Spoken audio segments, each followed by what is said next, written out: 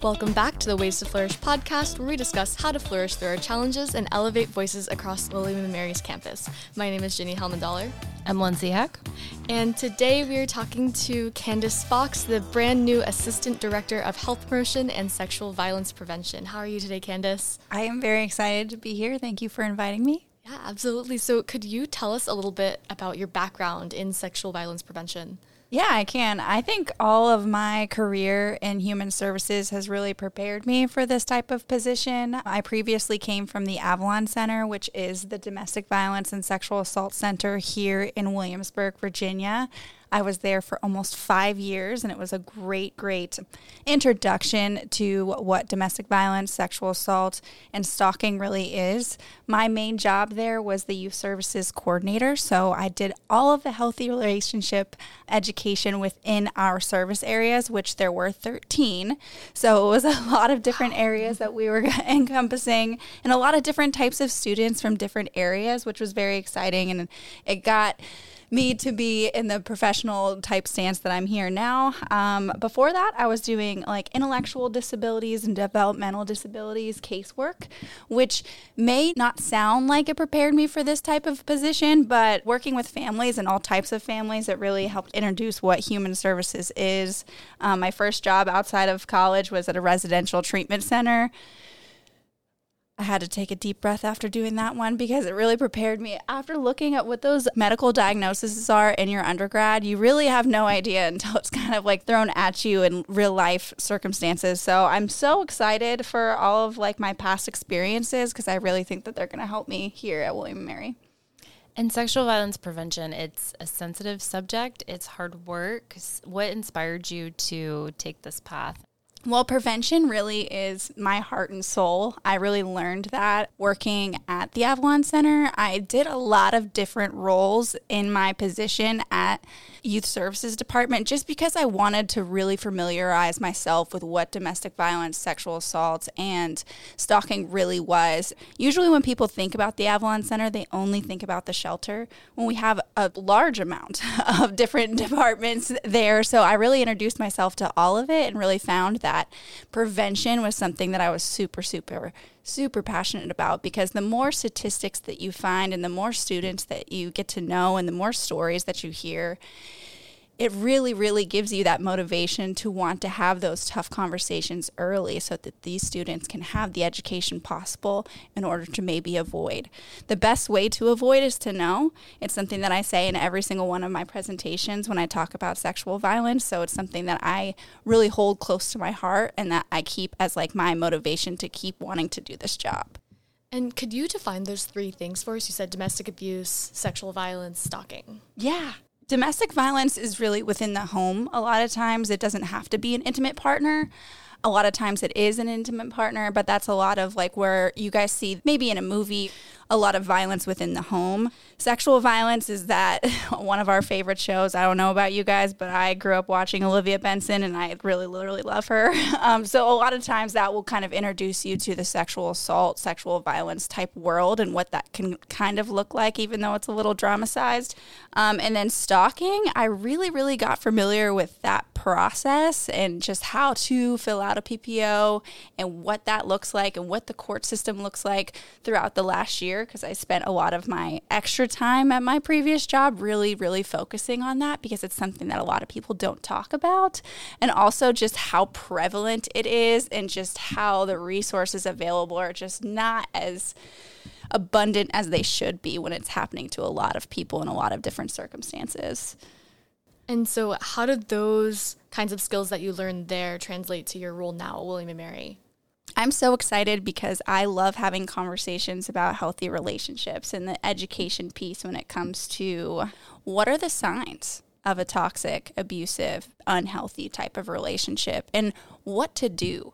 The statistics surrounded by young people in abusive, toxic, unhealthy relationships is 1 out of 3. So if it's not happening to whatever student that I may be having a conversation with, it's probably happening to one of their friends. So a big portion of what I try to focus on in a lot of the presentations when I am talking to young people is how to help a friend.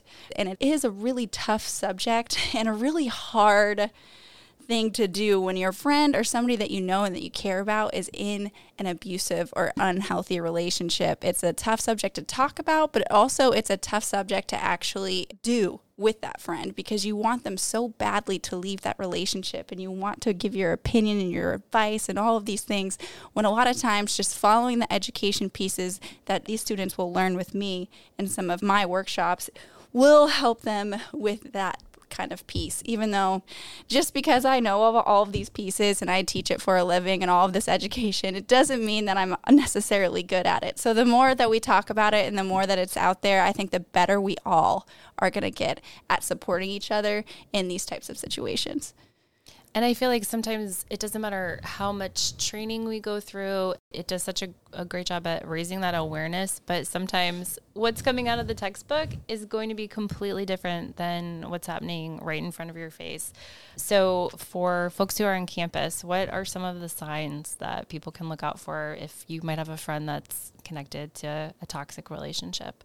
I always encourage students to utilize some of the national resources that are available, because sometimes it is sensitive information that maybe you're not ready to talk about with me or any of your friends or any of your support system, really. Loveisrespect.org is a great organization that students can look up, and it's completely anonymous. They have a texting little feature on there to where you could just text about something if you're the type of person like me that really gets anxiety over the phone. I don't even like making a doctor's appointment. It takes me about 2 hours to even get the confidence to do that.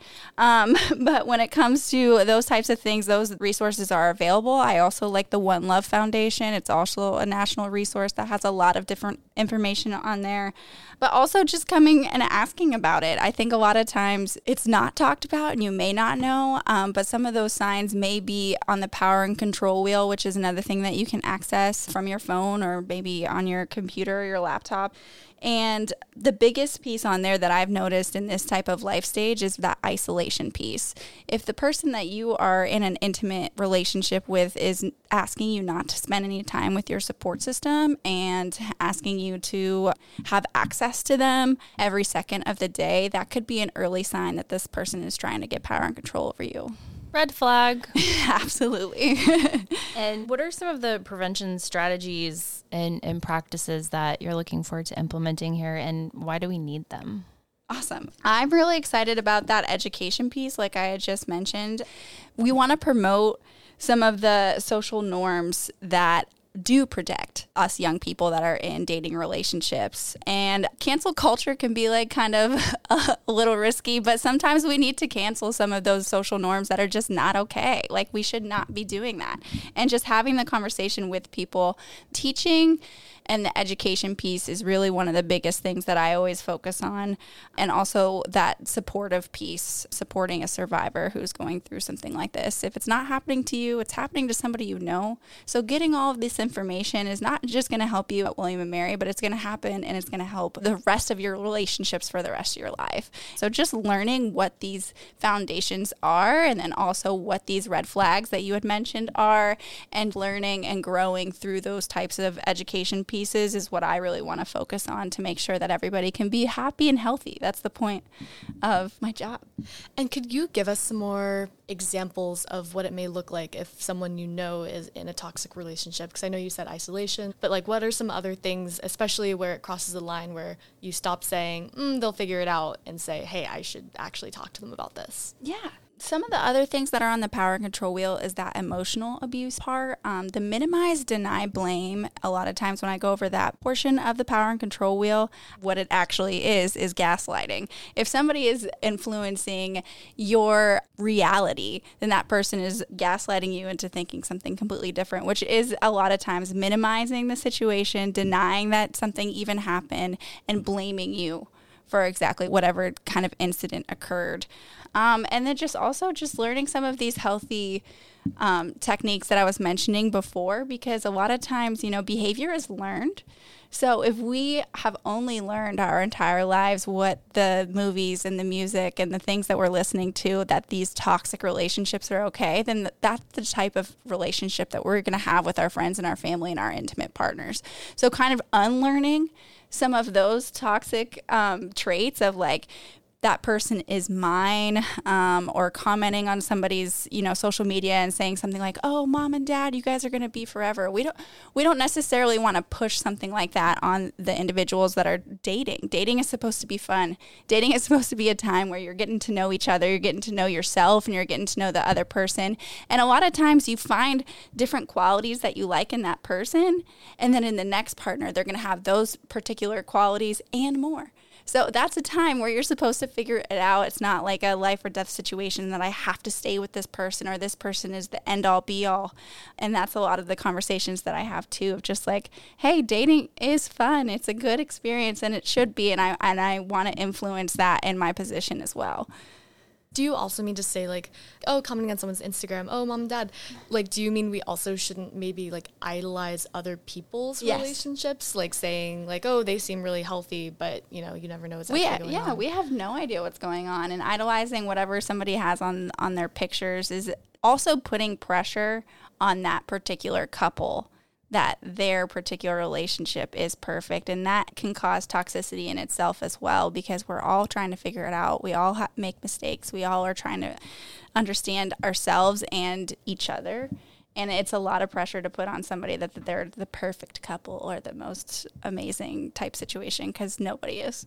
Yeah, it just carries on this like false narrative of like what this should be, or, And so you'll be advising some student groups too, someone and I think there are a lot more. I'm getting thrown a lot of information these last couple days, and all I can promise anybody who's listening is that I take my job very seriously, and I'm very excited to start, and I'm very excited to learn this student body, because the sooner I learn this student body, the better I can be at my particular position, because there are going to be different hardships and challenges with dating violence that is going to be unique to this campus. So I'm excited to just get the opportunity to learn and to grow and to actually find out, like, what are these students actually experiencing? I can imagine a lot of things because I have been in that particular life stage before, but again, I was at a different area and at a different time.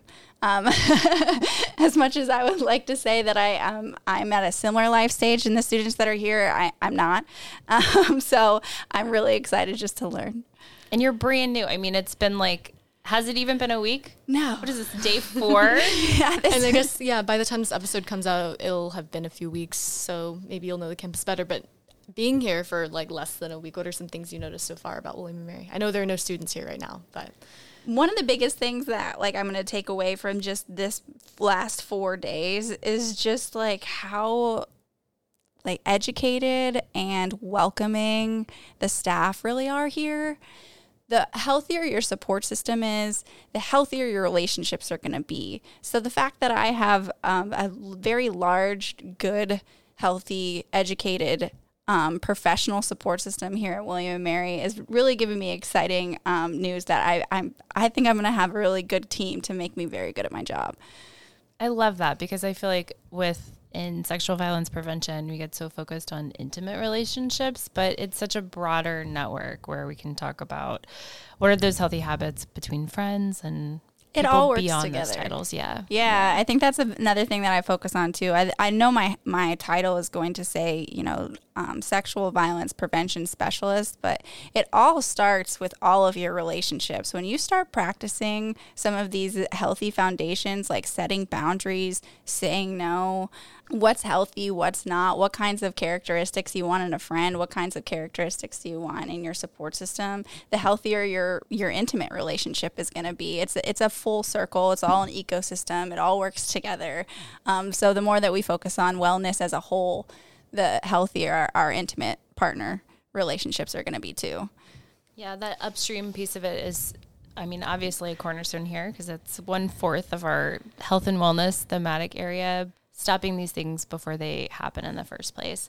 But what are some other ideas and thoughts that you have at this point in time of what types of initiatives would you like to bring to campus to deepen our understanding of sexual violence prevention? I think some of it is that unlearning piece that I mentioned before. I kind of want to pick out some of the things that the students are listening to and watching and kind of unlearn some of those conditioning that we don't realize is actually happening in our lives. Just talking about boundaries is one of the things. And one of the other things that I like to focus on a lot is coercion and just the nice guy trope. I put that in quotations for everybody who can't see me. Just kind of understanding of what coercion really is and canceling that behavior of the love bombing, like receiving all of these things and this person is just blowing up my phone, giving me gifts, all of these things. And I think because the movie's right, you know, that this person really cares about me. This person's outside my window with a boombox, and that's really love. When in reality, let's unpack that. Let's unpack what that is and kind of discuss what's happening and why some people behave the way that they are.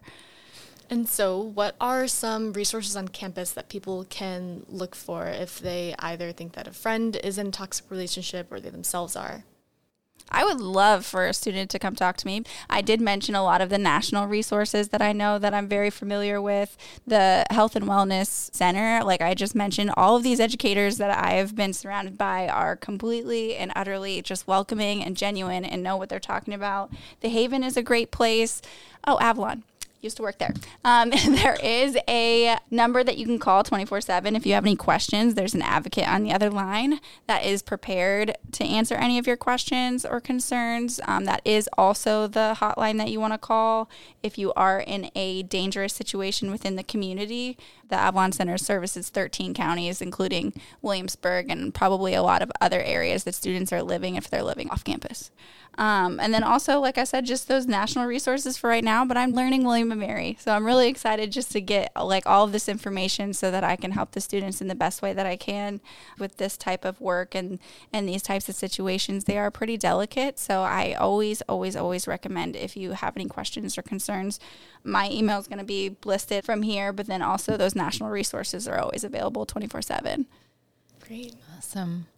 Well, Candice, thanks so much for being with us today. Yeah, and we're so excited to have you, and hopefully we can have you back again in a few months when you maybe know some more people and know the campus better. We can talk some more about healthy relationships. I would love that. Yeah. All right, so thank you so much for listening, and thank you also to our sponsor, United Healthcare, for support of this podcast. Ways to Flourish is produced by Lindsay Heck, Calder Sprinkle, and myself, Jenny Helmandaller.